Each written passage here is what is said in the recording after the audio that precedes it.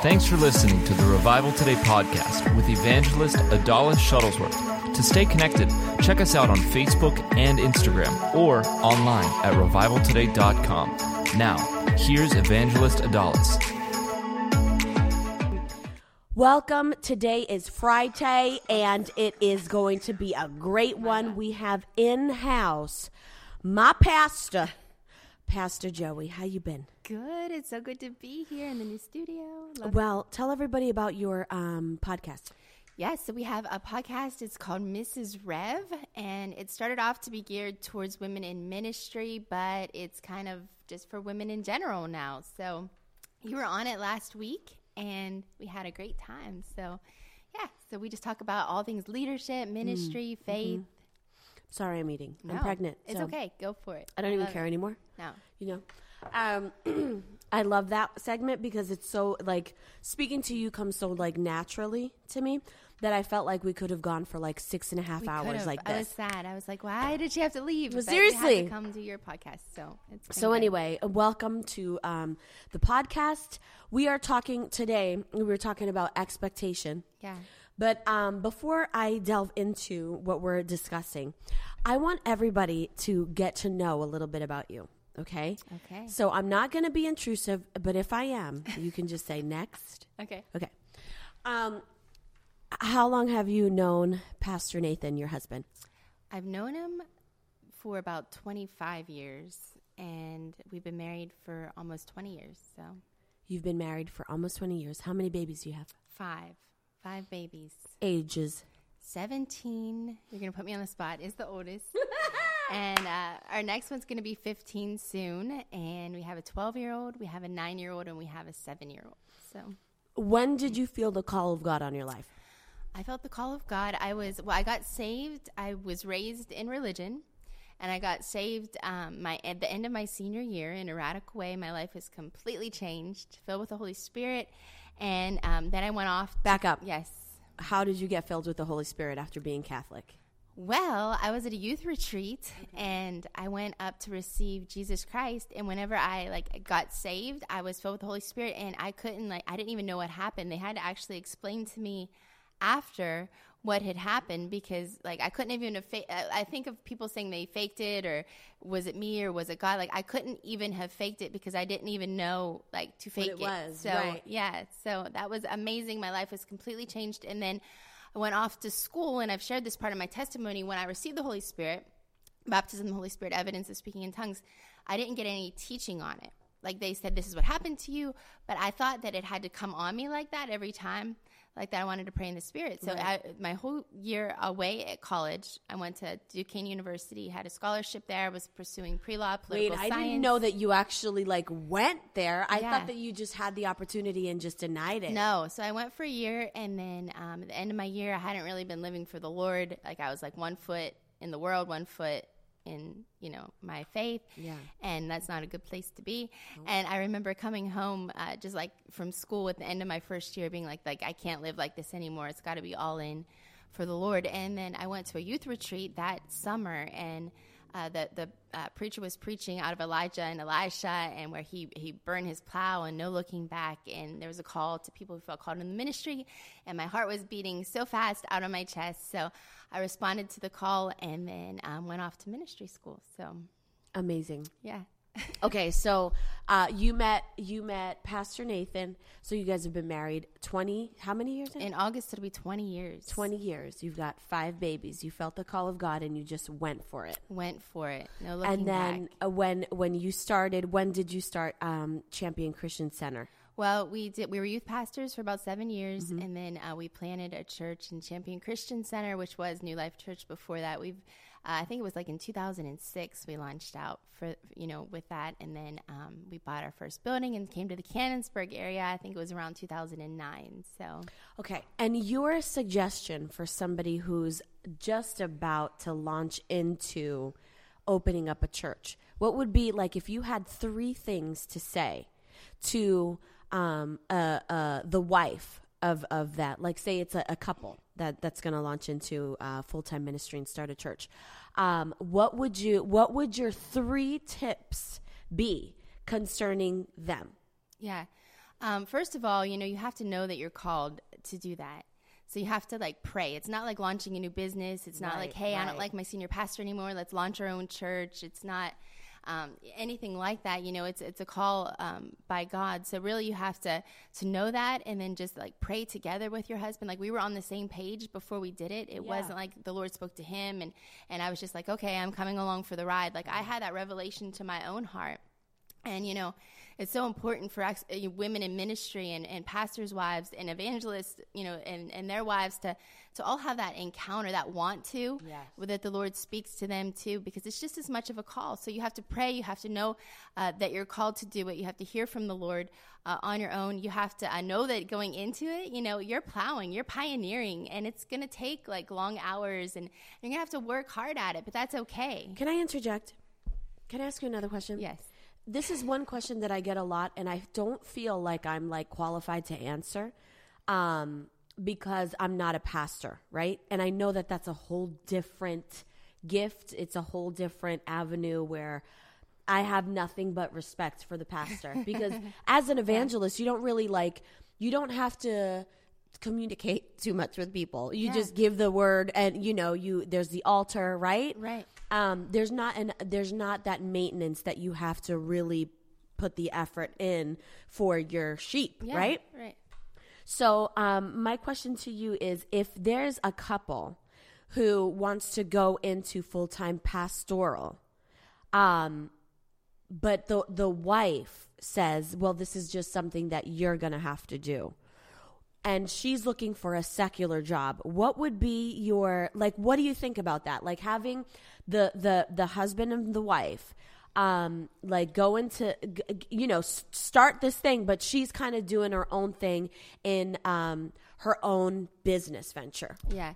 Each specific couple is unique, and I can't make a blanket statement like that's not God. But I will tell you this, that the ministry is unlike any profession. Like you can't just, like I said before, decide like, hey, let's do this. Let's start a church as a business, or I think I would be good at this. Like, no, you both have to be called and on the same page because it's very dangerous territory, especially in the ministry, to start crafting separate lives. And it requires so much of a pastor, his heart, his time. And it's very easy if you're not both on board with that, on the same vision, in it together. Not saying that pastors' wives, some feel called to be right up there on the front lines with their husbands, and others feel called, to maybe be at home. And there were seasons for me where I was home mainly taking care of the kids, but my heart was still very engaged in pastoring, still very engaged in prayer for the church and for my husband, and asking him,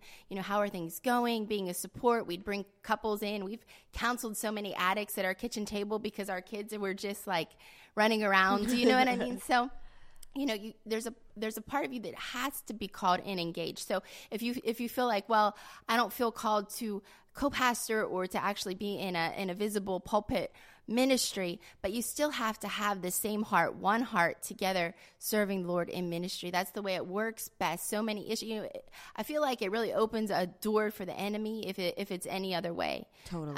Because it's different. It's different than just a job. I've heard advice before: if you can do any other thing, do it. But if you can't do any other thing, it affirms that you're called. We couldn't do anything. We couldn't quit the ministry and get secular jobs. Right. Like, there's no way we could do that because it's in us. We're called of God. So, you just can't choose it. The ministry, is and a you're calling confident that in it. you. Right. So that means there's no room for a plan B or try to figure it out with your own mind. Right. Yeah. And so when you delved into ministry, did you know that you would have like an open platform ministry? Like a pulpit ministry? I kind of always felt, I've never been afraid of public speaking, although I'm not saying I'm great at it. Right. I probably should be more afraid of it. No. But, I've never been afraid to get up in front of people, to greet the people. I didn't know exactly what that looked like, although I could feel it. Like, I always wanted to, change the world for good. And once I got saved, I realized that was with the gospel. So, but I didn't wait for that. And I think that's so important. And we talked about this, in our conversations that we've had before, is not waiting for that platform to start using and growing your gift. told you there's times where I was home with the kids and I started a Bible study in my neighborhood because I felt that call. I wanted to use that gift. And even though it wasn't a platform, I started to use my gift of preaching and teaching within my home. And several women got saved and just saw their families start to grow in the Lord. So, you don't have to wait for that platform, but you need to start knowing and growing your gift and exercising it. So. And as your gift grew, how did you become like more confident in that call? Do you know what I mean? Yeah. Like there's a lot of people that still kind of like they venture into the call, but they kind of doubt and they're still not secure. There's like that insecurity. Like how do you push through the insecurity? That comes down to what we talked about before is knowing that you're called. Right. Knowing that you're called. Burn your plow. There's no plan B, like you said. That because there are going to be obstacles. You're going to be times that you feel insecure, that you feel like, was that good? Did that even make sense? But you just have to know the only way to the other side is to go through it. You have to just continue to grow and use your gifts. You would probably attest like to some of your earlier sermons were not, what they are now. Some of my husband, who is an amazing preacher, some of his earlier sermons weren't so the only way to get better at it is to exercise it and do it. So quitting's not an option. You continue to use your gift. If you're not in the right gifting, the Lord will show you. Right. And so, you just start moving forward and open doors and what you enjoy. Your gift's going to be in alignment with what your passion is and what you enjoy, even if it scares you a little bit. Yeah. You're like, no, I find purpose in this. I find destiny. I feel my destiny when I do this. And that's a good way to know. And then I know because I've been in your services and also you are a speaker at Radiance, #plug. And if you have not yet registered for Radiance, I want you to do so right now at revivaltoday.com/Radiance. That's April 20th through the 26th. Yeah. So it's less than a month away. And if it's in the Orlando area, if you're anywhere near Champions Gate, it's going to be in Champions Gate Omni. Something like that, right? Is it? Whatever. It's what is it? Champions Gate? Champions Gate, Omni Hotel in Orlando, Florida. And if you're anywhere near that, I suggest you go. Every night is going to be jammed with the word, jammed with a good speaker, bringing the word, bringing fire. And on the heels of that, like I've been in one of your services, and you're not like a normal speaker in the sense where you're like everything's gonna be okay. You're very down to earth, and you say get over it, get over your daggone insecurities. I added the daggone, but you know what I mean. And then you move in the gifts. So like I know that's like an element that most women don't want to venture into because I myself was at that point as well, like not knowing how to do it or how to go into working in the gifts. And when I mean working in the gifts, like even for myself, you've given me a word over my life that was like dead on for the season that I was in. And, it obviously helps a person. Mm-hmm. So you do that every time you close out the session where it's like, the women know what to expect now and they're receiving a word and you take your time, which I totally respect. So what would you tell the woman out there, especially in Bible school maybe, that wants to have a strong pulpit ministry and work in the gifts? Like, how did you launch into that? Is that like a do you get what I'm saying? Yeah. No, I think, it all comes down to, stewarding your quiet time with the Lord. And I think that you would attest to that too. Mm-hmm. What you do in private is what, happens in public. So, you can't get up there and move in power and authority if you haven't spent that time in the Spirit and with the Lord and steward your life in a way that, you're living right and that you're seeking Him and really, desiring the gifts. And I pray, part of my daily prayer is that I would be used because I feel like that's part of my calling is to move. My first encounter when I got saved was with Holy Spirit. Like, I don't know Christian life outside of Holy Spirit. So, just that my ministry would be a reflection of that, to see, the gifts on display. And so I declare that over my life every day. Like, Lord, I thank you that I speak to thousands and the power of God moves on my behalf, That's good. I operate in the gifts of the Spirit, that they flow regularly in the services that I'm in. And, just really believing God and setting my faith setting my expectation to that level, you know, and as you set your expectation to that, then you learn to hear the voice of God. And then when you hear it, you obey. And after you obey, you're like, wow, that was the Lord. Like that was right on. There's been several times I've given people words and I'm like, this is a total like act of obedience, Lord. Like, are you sure? You know? Yes. And like, I just couldn't shake it. Like I've tried to shake it. I'm like, no, I must have just been thinking too much into that, you know? Right. But when you see it happen, you're like, wow, you know? I was at our church, we had a Hispanic outreach, and it was neat. My son was down in the room with me, and this woman was coming in bringing food for the outreach. She was a restaurant caterer, and I'd never met her before. And all of a sudden, like I saw like in my mind's eye, like a puzzle piece over her head. And I'm like, a puzzle piece? Like, all right, Lord, can you like, you know, clarify that? And so, you know, I said, can I just pray with you? And she's like, yeah. So I wasn't like, I see a puzzle piece over your head. Do you know what I mean? I just started to pray along the lines of like minister to her, whatever her need is, like, you know, just meet it in her life. Let the puzzle come together and just like implementing, like giving the Holy Spirit something to work with. Use a little room, And she said, puzzle? And she showed me her bracelet. And it was in autism awareness. I had no idea that a puzzle represented autism. Right. She's like, my son has autism. And she just started crying. And she's like, I feel like I'm just coming up against like a wall. And I just feel like, you know, I just feel like there's no hope. And so like, it's neat to see the gifts of the Spirit in operation, not only in a service, but start to exercise them and step out in faith. And those day-to-day, and don't be weird about it. I know. Don't make Holy Spirit weird. Totally. He's not weird. So, and I just see that, and then you get into this like psychedelic voice. It doesn't have to be that way. Yeah. So anyway, but yeah, it's just learning to hear and obey. And as you do that and you exercise it, and you say, "Wow, I was right. That was Holy Spirit." Then I feel more confident the next time. To do it. So now we're getting into like the personal things, just because it's my show and I can do that. What is one like encounter that you had with the Lord that like totally changed like an element of your life, like something that you can pinpoint like back where you said, I definitely like encountered God there and he changed it all for me? Yeah. Do you know what I mean? Like whether it was something where like you got over fear, or it like, it doesn't have to be like a super, just something where maybe even like, you got like a revealed word to you that just like changed the way you looked, even at the, like the message of faith. Yeah. No, there's been several times, you know, and I think if I were to say to you, like, it was 20 years ago, there'd be something wrong with me. Like, you should be having these moments, no matter how mature in your faith. The Word of God continually transforms us and continually changes us. And so, you know, of course, when I got saved, when I got called into the ministry, there's been times early in our ministry where I was struggling with, being at home, and maybe I was that wife that was like, maybe I should get a job. Maybe I should.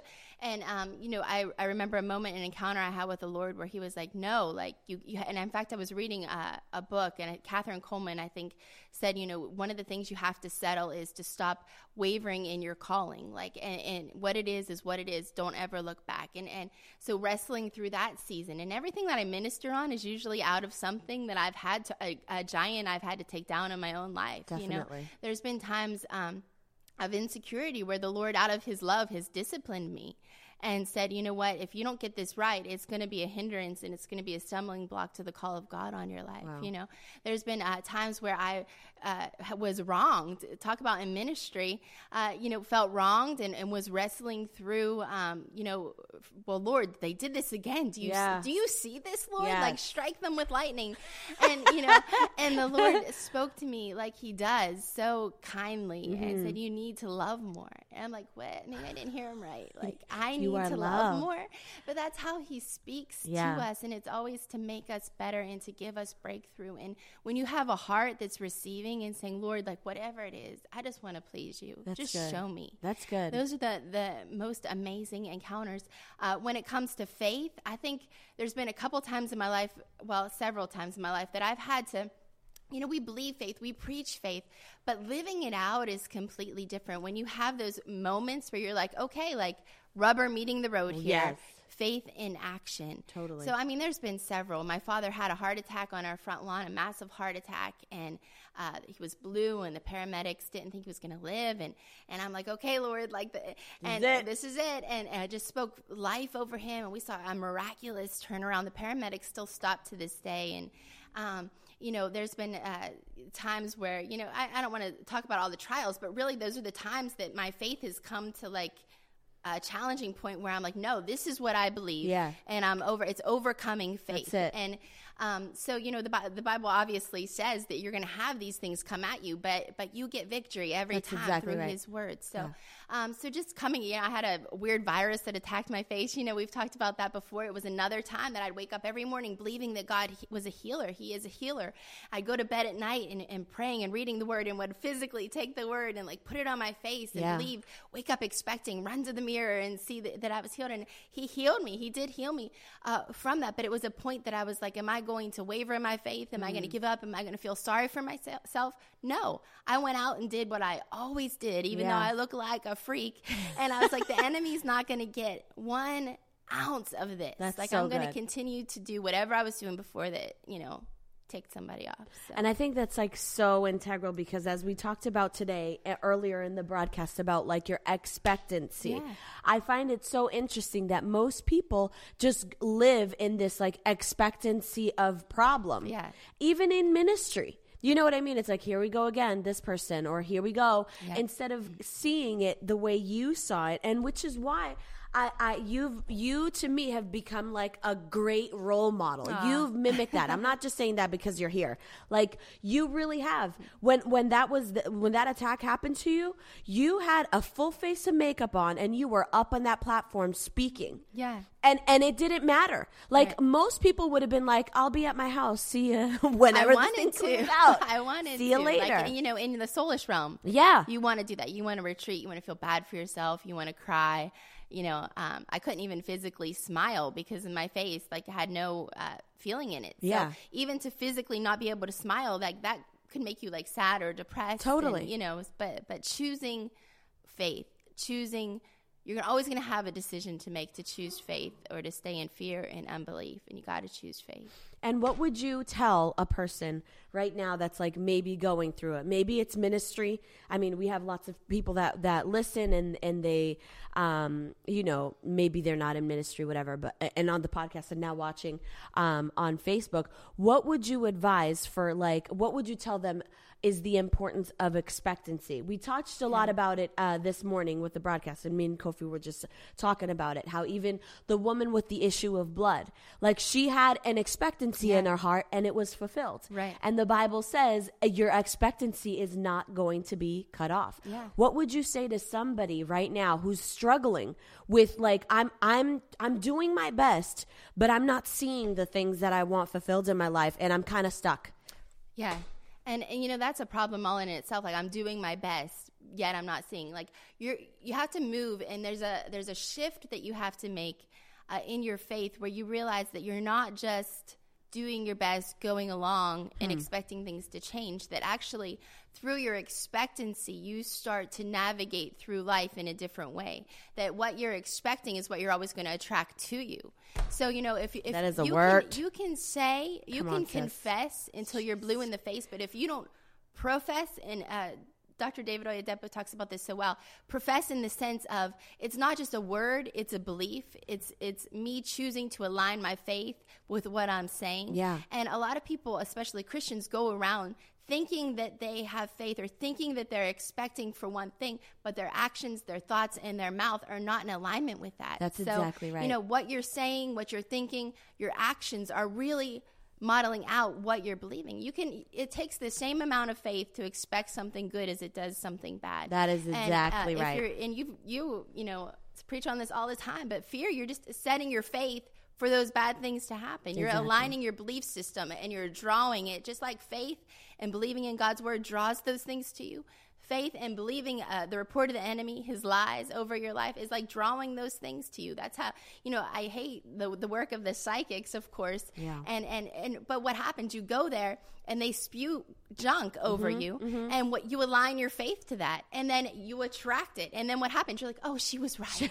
Like, that works. Exactly. No, you just attracted You're all right. of that You're stuff absolutely right. into your life. Yeah. Because you aligned your faith, with that. You believed it. And so, and even in the book of Job, he said, what I greatly feared has come upon me. But that fear is actually expectation. That's right. So it's like what I was expecting was going to happen through this power called fear happened. And it's the same way with faith. It's like that power of faith motivated me to expect something good, and that's my outcome. Yeah. And I think there's that discrepancy between believers, that it's like, even though, and this is why like you and I are on the same wavelength, like when they even say that, that something's not right. Right. Because there's not a confident assurance. Faith is the confidence of what you've hoped for. So that confidence is gone kaput. So that equation is literally gone astray. Yeah. So he's very he works in formula. Yes. You know what I mean? Yeah. A plus B equals C. So if something's out of whack, then it's up to you to kind of like fix it all back. Yeah. And there's not like confidence. No, and you even hear people say, like, you go to the doctor, you get a bad report, or you hear someone gets a bad report, and what do you say? Well, I hope it turns out okay, but it's not looking good. Exactly. And what you're saying is, that you really don't believe. Right. You're not believing for that thing. And, that's really a transition, a revelation that has to come out of the Word of God to believers to start moving in the operation of the level of faith where we see these things happen. People want to see great demonstrations of the signs and wonders and miracles of God, and see great things happen, yet they don't want to move in alignment with what the Word says about putting off fear, putting off doubt, having the mind of Christ, renewing your thinking, the power of your words, all of those things. They don't want to transform, yet they still want the same results. Exactly. And it's really like devastating to someone's like Christianity and walk with the Lord. That's why people get so frustrated. Yeah. Because it's like there's something that you're doing that's wrong. And most people don't like that realization. Yeah. Most people want to kind of put it up to the Lord and say, like, you didn't come through for me, or this person like kind of like influenced this, or like there's an outside circumstance that has happened that is preventing me from getting. There is no outside circumstances. There's no person. There's no spirit. There's no demon force in hell that can stop somebody who's believing in the Word and gravitates towards expecting to get the result. Even look at Abraham in Romans 4, and I think it's verse 17 it starts, where it says, despite even anything in the natural, Abraham believed God, and his faith grew, even though he didn't see in the natural anything changing. His faith actually grew in what God said. And that's the point that we have to come to, where we believe more in what we've seen in our spirit and what God's Word says and what we know He's promised us, and we move in that rather than in the natural experiences around us. So. I think like when I grew up, like they always in the circle that I was in, there never was like an emphasis on like speaking a thing and declaring a thing, because it was almost like it was a time where that was very much frowned upon. It's like, are you the name it and claim it? Right. And then the more word you get, the more integral, or the more emphasis you see that the Word has on you declaring a thing in order for it to be established. Yeah. So I think like most people are very careless with what they say, and they'll even say like, I believe it, but this isn't really working out for me. Yeah. And even that declaration of the but is what's stunting the growth. They're not fully convinced that there is the power of life and death reside in the tongue. Right. They don't. It's such a biblical principle, and I think you're right. I think it got a bad rap there for a while, like name it and claim it, or even like just even public speakers or like TED Talks, like better yourself, and just if you just say you're beautiful 20 times, then Right. you're gonna think. But it's so much more than that. Your words carry power, but it's the belief in what's rooted in God when you speak them that aligns in faith and establishes, or what you're aligning. I always say this: what your words are saying, you're either gonna align with God's plan for your life or the enemy's plan for your life. John 10:10. You know, the enemy comes to steal, kill, and destroy, but Jesus come that you had a life and life abundantly. Yeah. So your words are either going to align with that abundant life, or they're going to align with the enemy's plan to steal, kill, and destroy. And so, you know, whatever you believe in and whatever comes out of your mouth is that establishment that goes forth. One way or another, you're going to have faith in God, or you're going to say, hey, I'm going to have faith in what the enemy's speaking over me. But there's like one avenue. Yeah. You know what I mean? You can't like have your foot in both. Right. Do you know what I mean? It's not going to work out. And if you think you have your foot in both, most of the time you're aligned with the wrong side. Yeah. You know what I mean? Because you'll know when you align yourself up with the will of God and you're declaring his promises. There is just like the Bible says, put a guard over my mouth and like protect everything that I say. There is something when I even like am haphazardly joking around, like just that, like, you know, popping off at the mouth or whatever. I can't even allow myself to say it because my spirit like leaps in and like slaps me. Yeah. You know what I mean? That's right. And it's like because you've developed the content, or you've developed the word of God on the inside of you. That's why it says keep the word of God hidden. Tie them around your neck. Think about them day and night when you're coming in, when you're going. You know, like practice it. Tell your children when they're going to sleep and when they wake up and when throughout the day. That's why it's so important to have the word of God. I know, like I sound like a broken record, but it's the one thing that like it's the word of God, especially if you're a minister. This like shouldn't be like an anomaly or shouldn't be like a revelation to you.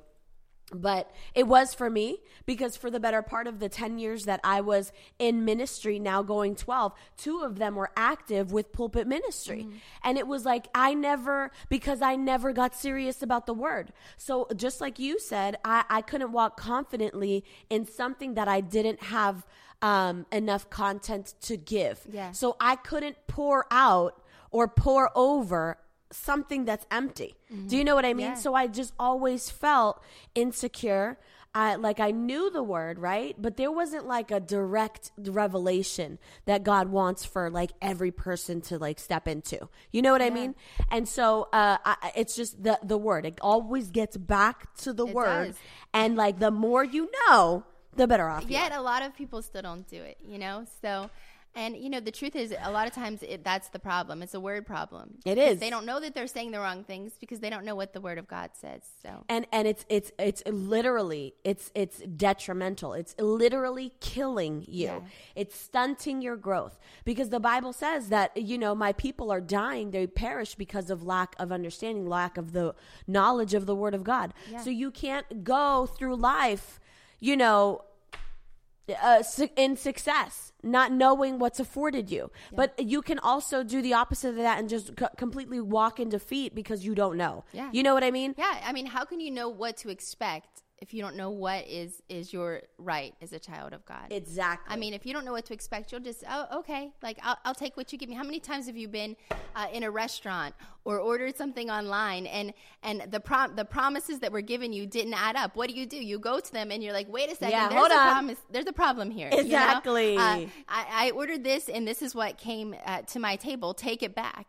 And that's how it is with our faith. You know, we don't know what should be ours, so that when we receive it, you know, if you know the word, you're like, wait a second, this doesn't line up. We talked about James being like a mirror, and whatever, you know, James says the word of God is a mirror to your life. If you look into this thing and walk away and forget, you know, how foolish are you? What he's saying here is what you look into the word of God is how your life should line up in every area. And if there's an area of your life that doesn't look like that, you need to keep working the word until it lines up. But if you don't know what to expect, if you don't know what that looks like, you're just going to take anything that comes to you.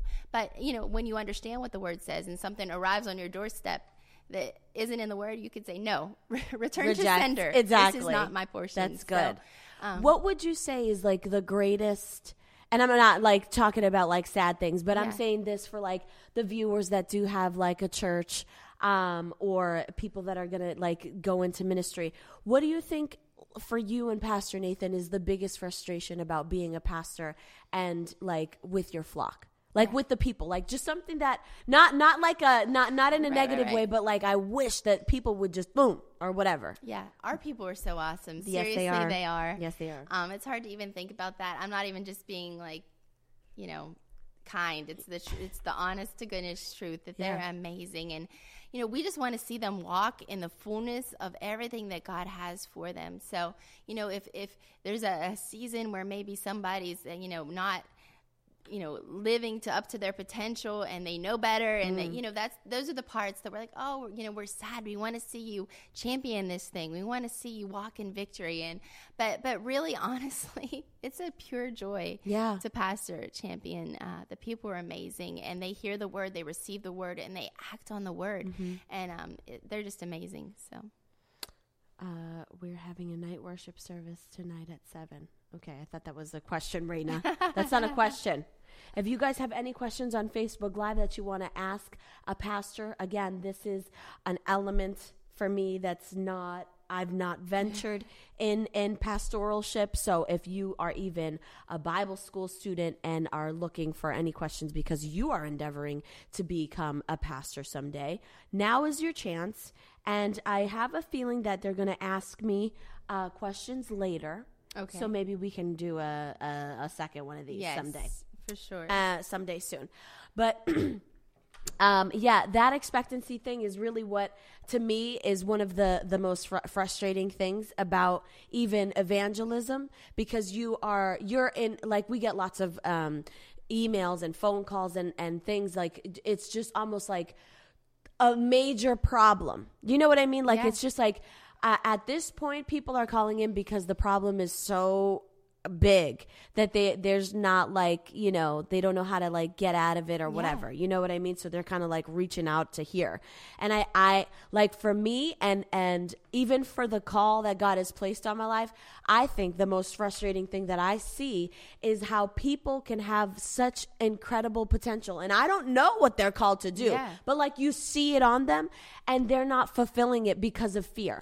It's good. That look of fear that I hate it. I hate, and I want to like go after it, because just like you were saying, there's things that are in our life that are there so that we could chop the head off of it. That's right. Like Goliath was there, and he was there with a purpose, and that purpose was so that David could get his promotion. Yep. But until David had discovered that there's a Goliath and he's coming against my Lord and Savior, I'm going to go after him and I'm going to chop his head off. That's right. And so there was behind you killing that Goliath is an incredible reward. Yeah. And I know that like after all of these trials in your life, that you can vouch for the fact that like every time there was an attack, you made sure to cut the head off that giant. And then afterwards, you see that there's like a flood of promotion that comes to be. Definitely. So what would you say for somebody that's like,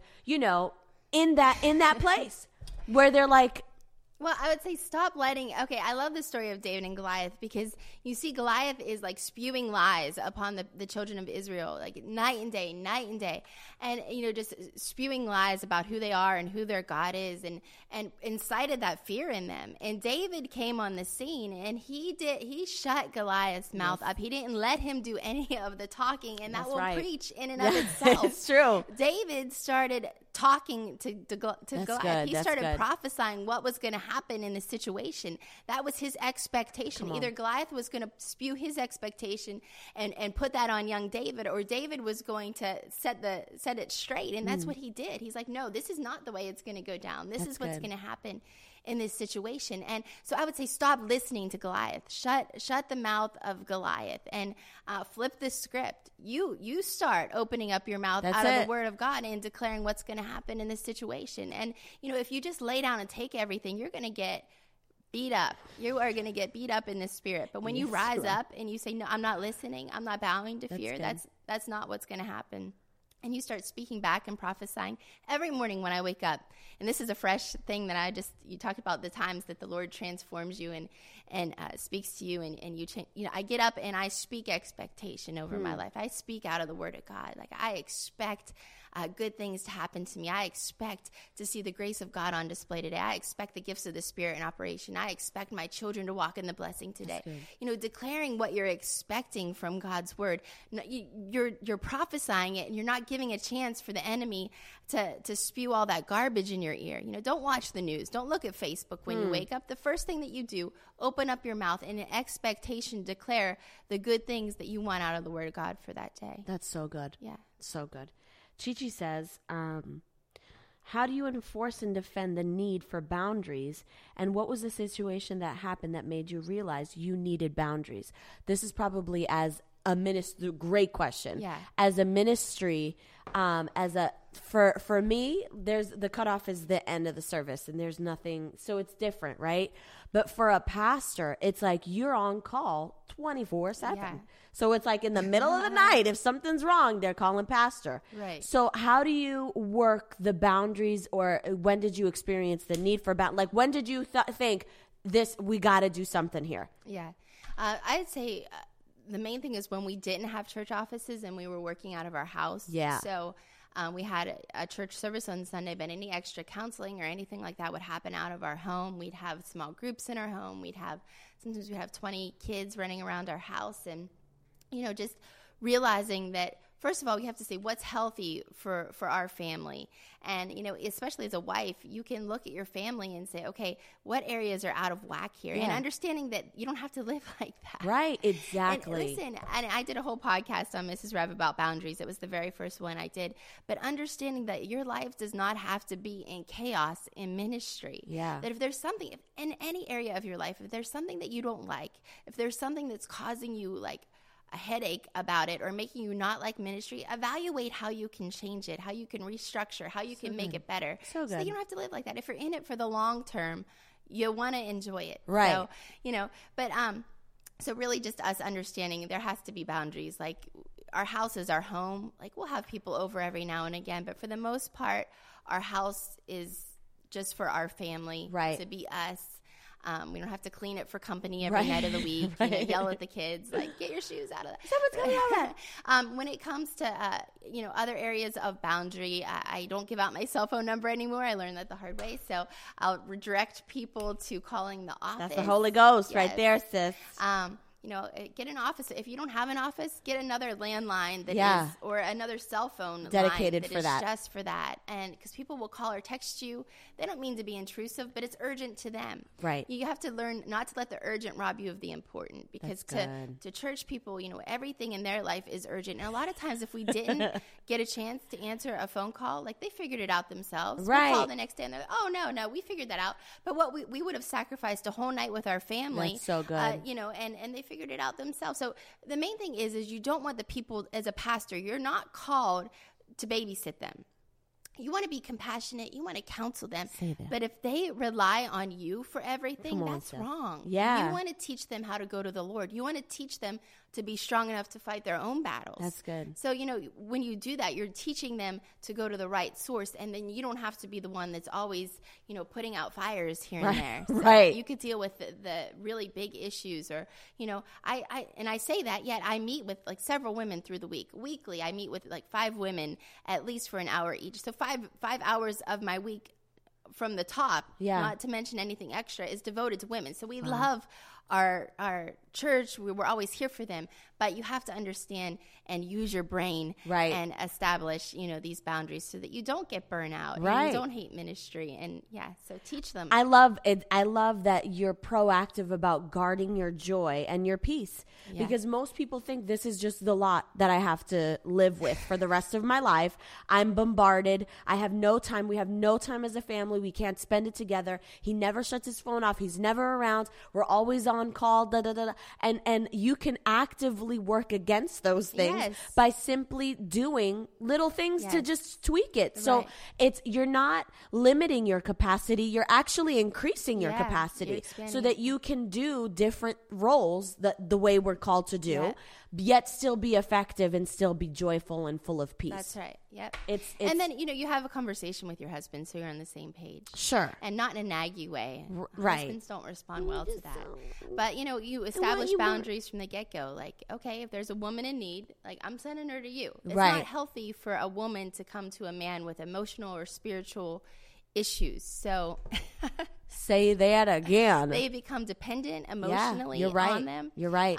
So it's best if there is a godly woman that you can direct them to for counsel. That's so good. So as a wife, you might Safeguard. have these conversations with your husband. If you don't want to be that person, think of somebody else on staff or somebody that you trust to send them to for counsel. So. That's wonderful. Good addition there.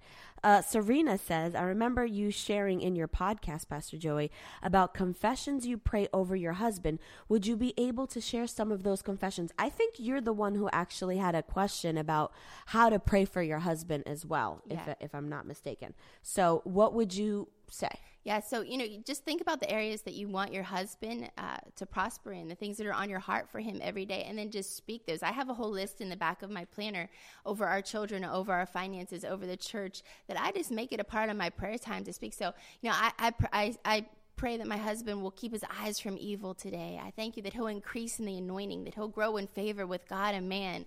I thank you that you give him wisdom from heaven to lead our church and to lead our family in the ways of God. So just declarations like this, that you'll be his peace and his portion today, that he'll walk in joy and strength, that health and wholeness will be his portion. And just those things that are natural prayers, when you learn to align that with the word of God and to confess and speak that over their lives. Another thing that I do is whenever the enemy tries to come in with a lie, whenever Goliath tries to speak, I start to declare. I declare those declarations. That's right. Over my household, over my children. Whenever fear tries to creep in, those lies of fear, and they do, I think for all of us, they try. The enemy tries. I love the Kenneth Hagin quote, you can't stop the birds from flying over your head, but you can stop them from making a nest in your hair. That's right. So, whenever those lies try to come in, I just start getting out the word in my declarations. And I'm like, thank you for reminding me to declare that over my children a little more today. So you have them all written, so you just declare them and like you read off of the list, or do you go based on what you know? I have them written down. Okay. Because those are things that I've taken time to say these are priorities to me.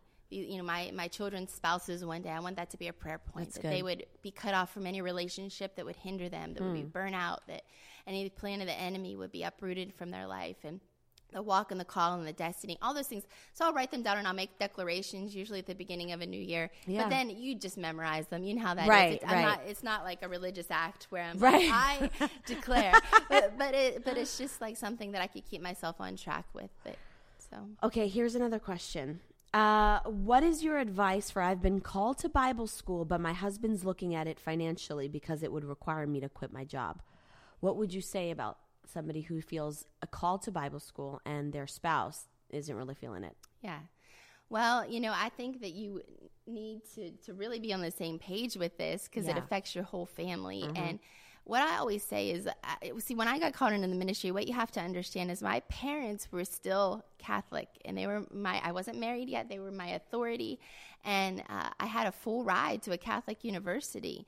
And so when I told them I was leaving college and going into the ministry, they were not happy about it. I remember having to make that phone call. Come on now. And I went to the Lord with it.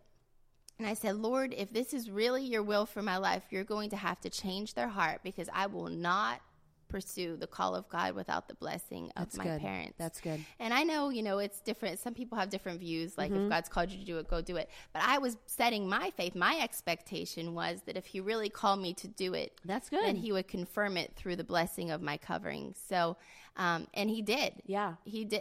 I went. They weren't like jumping up and down, but I had their blessing and their release to go pursue, because I didn't want to step out in ministry with my direct authority not being on the same page with it. Good. So that was just important to me. So I would say, get on the same page with your spouse and set your expectation that, he'll start to feel that if he's a Christian, that the Lord will speak to him about that.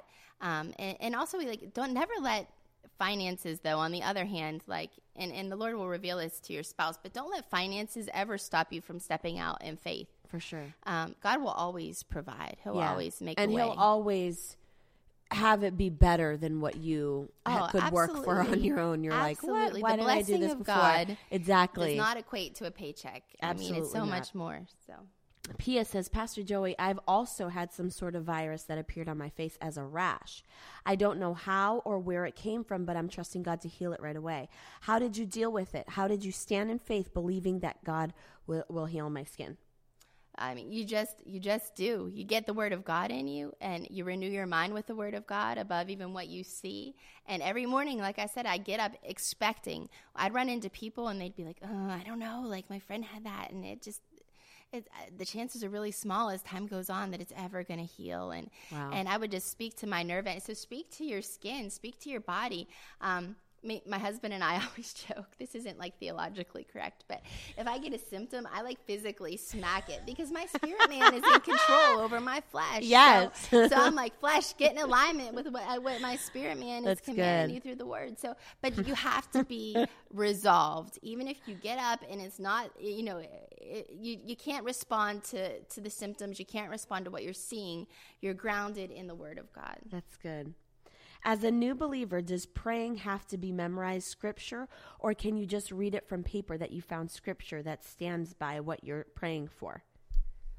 Yeah, I think, definitely if that's the way you have to do it at first, the main thing is your heart's in a place that you're like, Lord, this is coming from my heart. I tell women all the time, like if you have an issue that you're believing God for, whether it's finances and you're a new Christian and you don't know where that's at, because that could be overwhelming. I remember even though I was raised in religion, I didn't know any of the Bible. I went out, the first thing I did after I got saved is I went to a Christian bookstore and I bought a children's Bible because I wanted to know what the heck the pastor was referring to when he was talking about stories and Sure. So, even if you just have to Google finances and get the scriptures, and then as you're believing God and declaring that over your finances, yes, you can read them off of course, read them off. I post them everywhere in your house. Yeah. If it's fear, look up verses on fear and just post them everywhere in your house or read them for your prayers, for sure. And the word of God also says to keep it ever before your eyes. So writing it really is significant. Yes. To especially if you're just a new believer and you get this down like right away, I mean, you'll save yourself from a lot of heartache there. Well, these are really good questions. Well,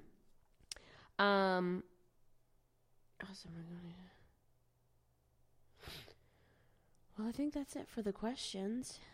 Thank you guys for watching. Yes, it went fast. It did go fast. We snuck in a lot of content in there. Yeah. Like really, like loads and loads of questions. I know I didn't really prepare you because I just said, let's talk about expectation. Yeah. But we did talk about expectation. We did. But I just really wanted your take because I appreciate the gift and the pastor in you. That gift of pastor is something that to me is like just...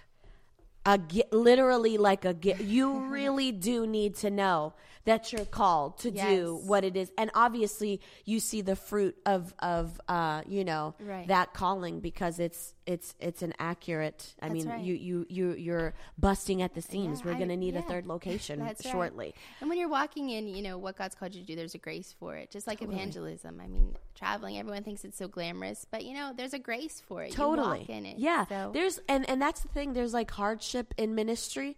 Not that we focus on it, but like if you really start thinking about it, there's things that like we go through, but you don't focus on it. It's like in every job. Like if I did go become a lawyer or whatever, there would be hardship. Like would be. People are in this disillusionment that everything else is easy and ministry's hard. And let me tell you, most of the time it's females. Yes. And it's sad, and that's why I even started the Radiance movement or the Radiance thing, whatever you want to call it, because of that. Because when I found you, I thought I found something good and I'm not letting go of this thing because it was like after all of the churches we visited to, no offense anybody, but like there was loads and loads of churches that I went to where the wife was MIA. I didn't know, so there was nobody that I could like look up to in ministry and say like, she's happy. Yeah. She's successful. She's got a very like well-functioning marriage. They love each other. They're still in love with each other. There isn't like, that was so hard for me when I when I got married at 21 years old,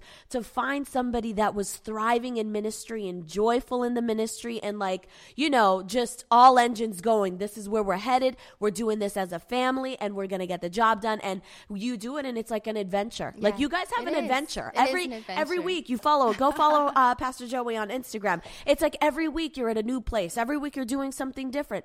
But at the same time, you're living a normal life. Yeah. So it's not like, I think most people in ministry feel like, well, it's just a sacrifice that we just have to. And this is what I looked at, like ministry for a very long time, because I found it very difficult to find women that were thriving and like full of joy walking in their calling. Yeah. Because most of the time it was, we don't really see him around here because he's just always, you know, counseling and, you know, dad, the kids don't even recognize him. Sometimes I had like females, like pastors, you know, the wives of, well, we don't even, you know, sometimes he doesn't, the little one doesn't even recognize his father because he's just never around. And like, you know, snide remarks like that. Yeah. And you're like, what? Yeah. I need to find me a better bunch. Yeah. And you know what, like I said before, that's like common sense to like restructure your life. Like it doesn't have to be like that. And on the other end, like, as women, to understand there are going to be seasons that are busier, but if your husband were in any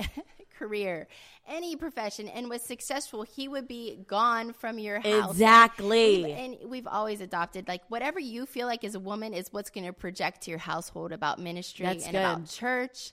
Like, I've always been very positive because I truly feel like that. It's never been something I've put on, but you know, we always are excited about that. And when my husband does have to go out of town, like, the kids are like, yay, party. Yeah. Like, 'cause it's few and far between, but we do fun stuff. Right. Like, we'll have frozen yogurt for dinner or something fun just because, you know, life's fun.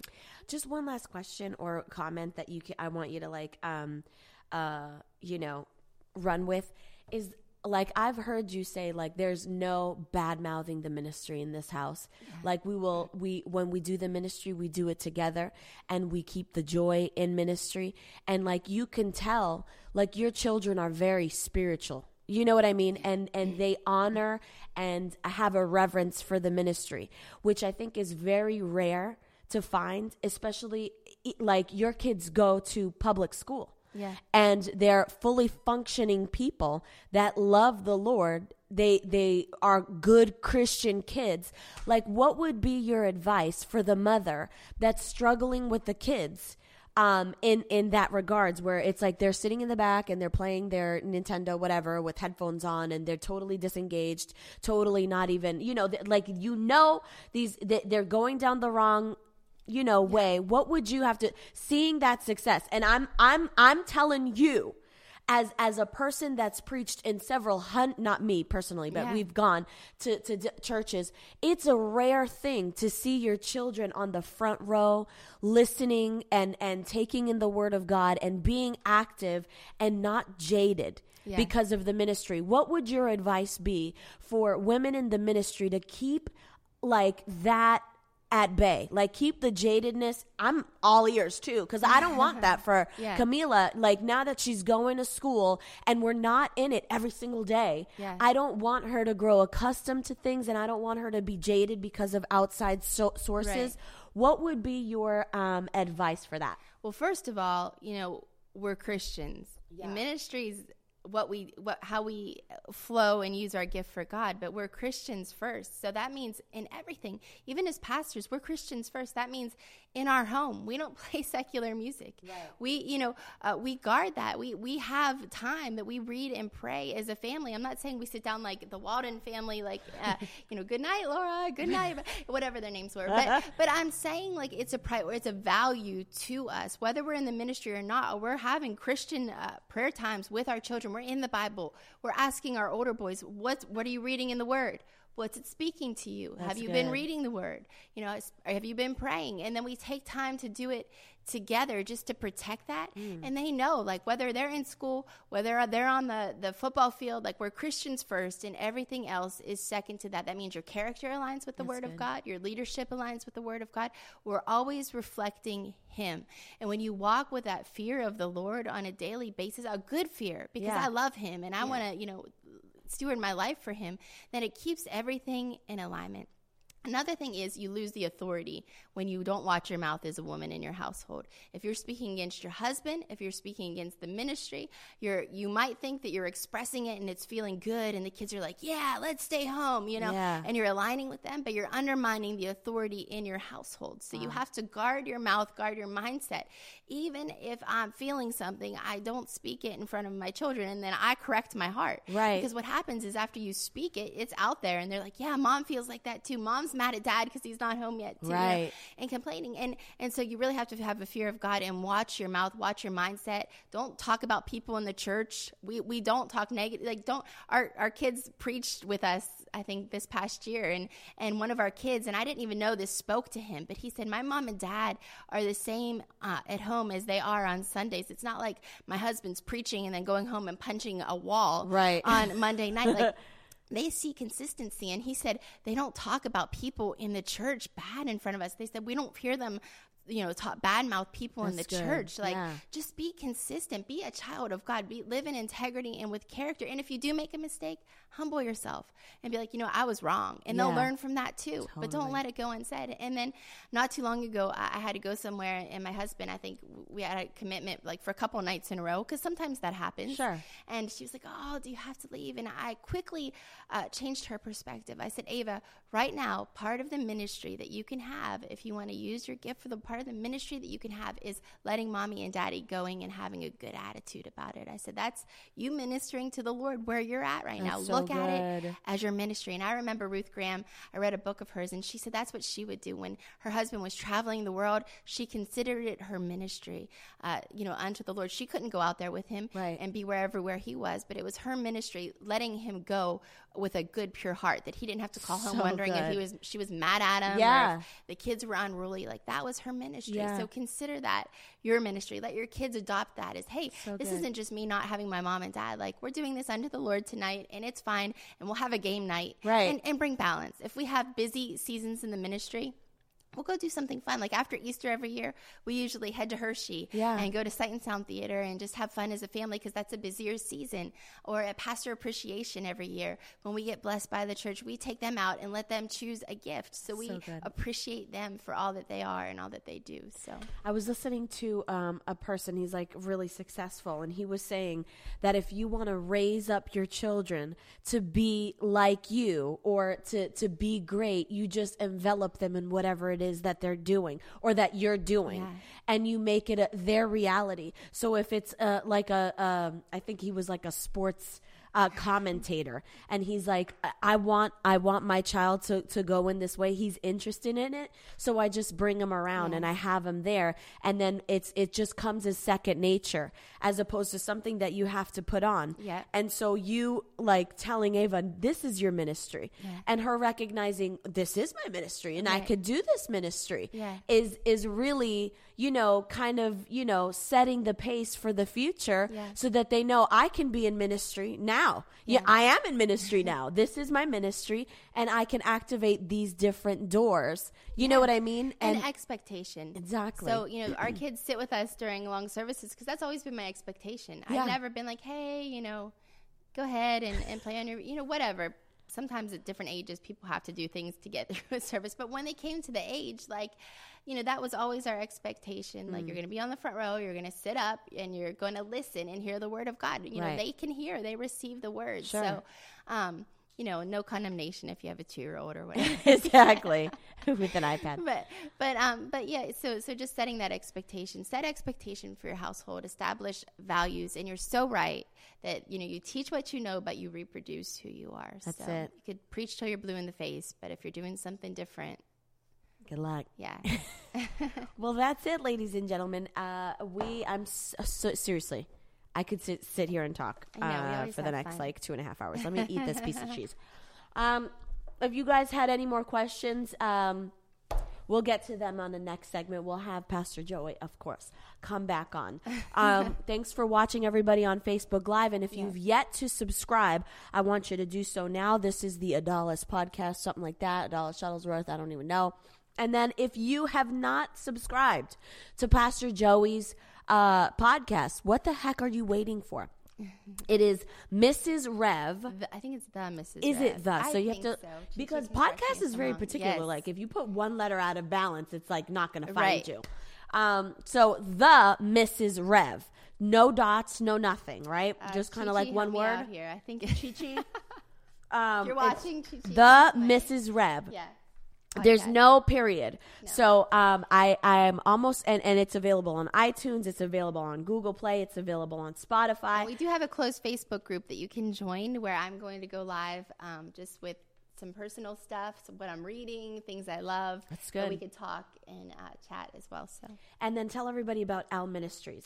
So L And Ministries. is Chick Church coming is, about? Yeah, April 5th. April so 5th. We have L Ministries is the ladies ministry at Champion Christian Center, and we have a blast just coming together. good. We come together once a month, and we have worship, and I preach the word, and then it's for women, of course, and then we have our L events twice a year that they're fun. It's almost like a gala. You get up and you get dressed and like dressed up, and then you come and we have fun together. So follow L on Instagram. So follow Elle on Instagram.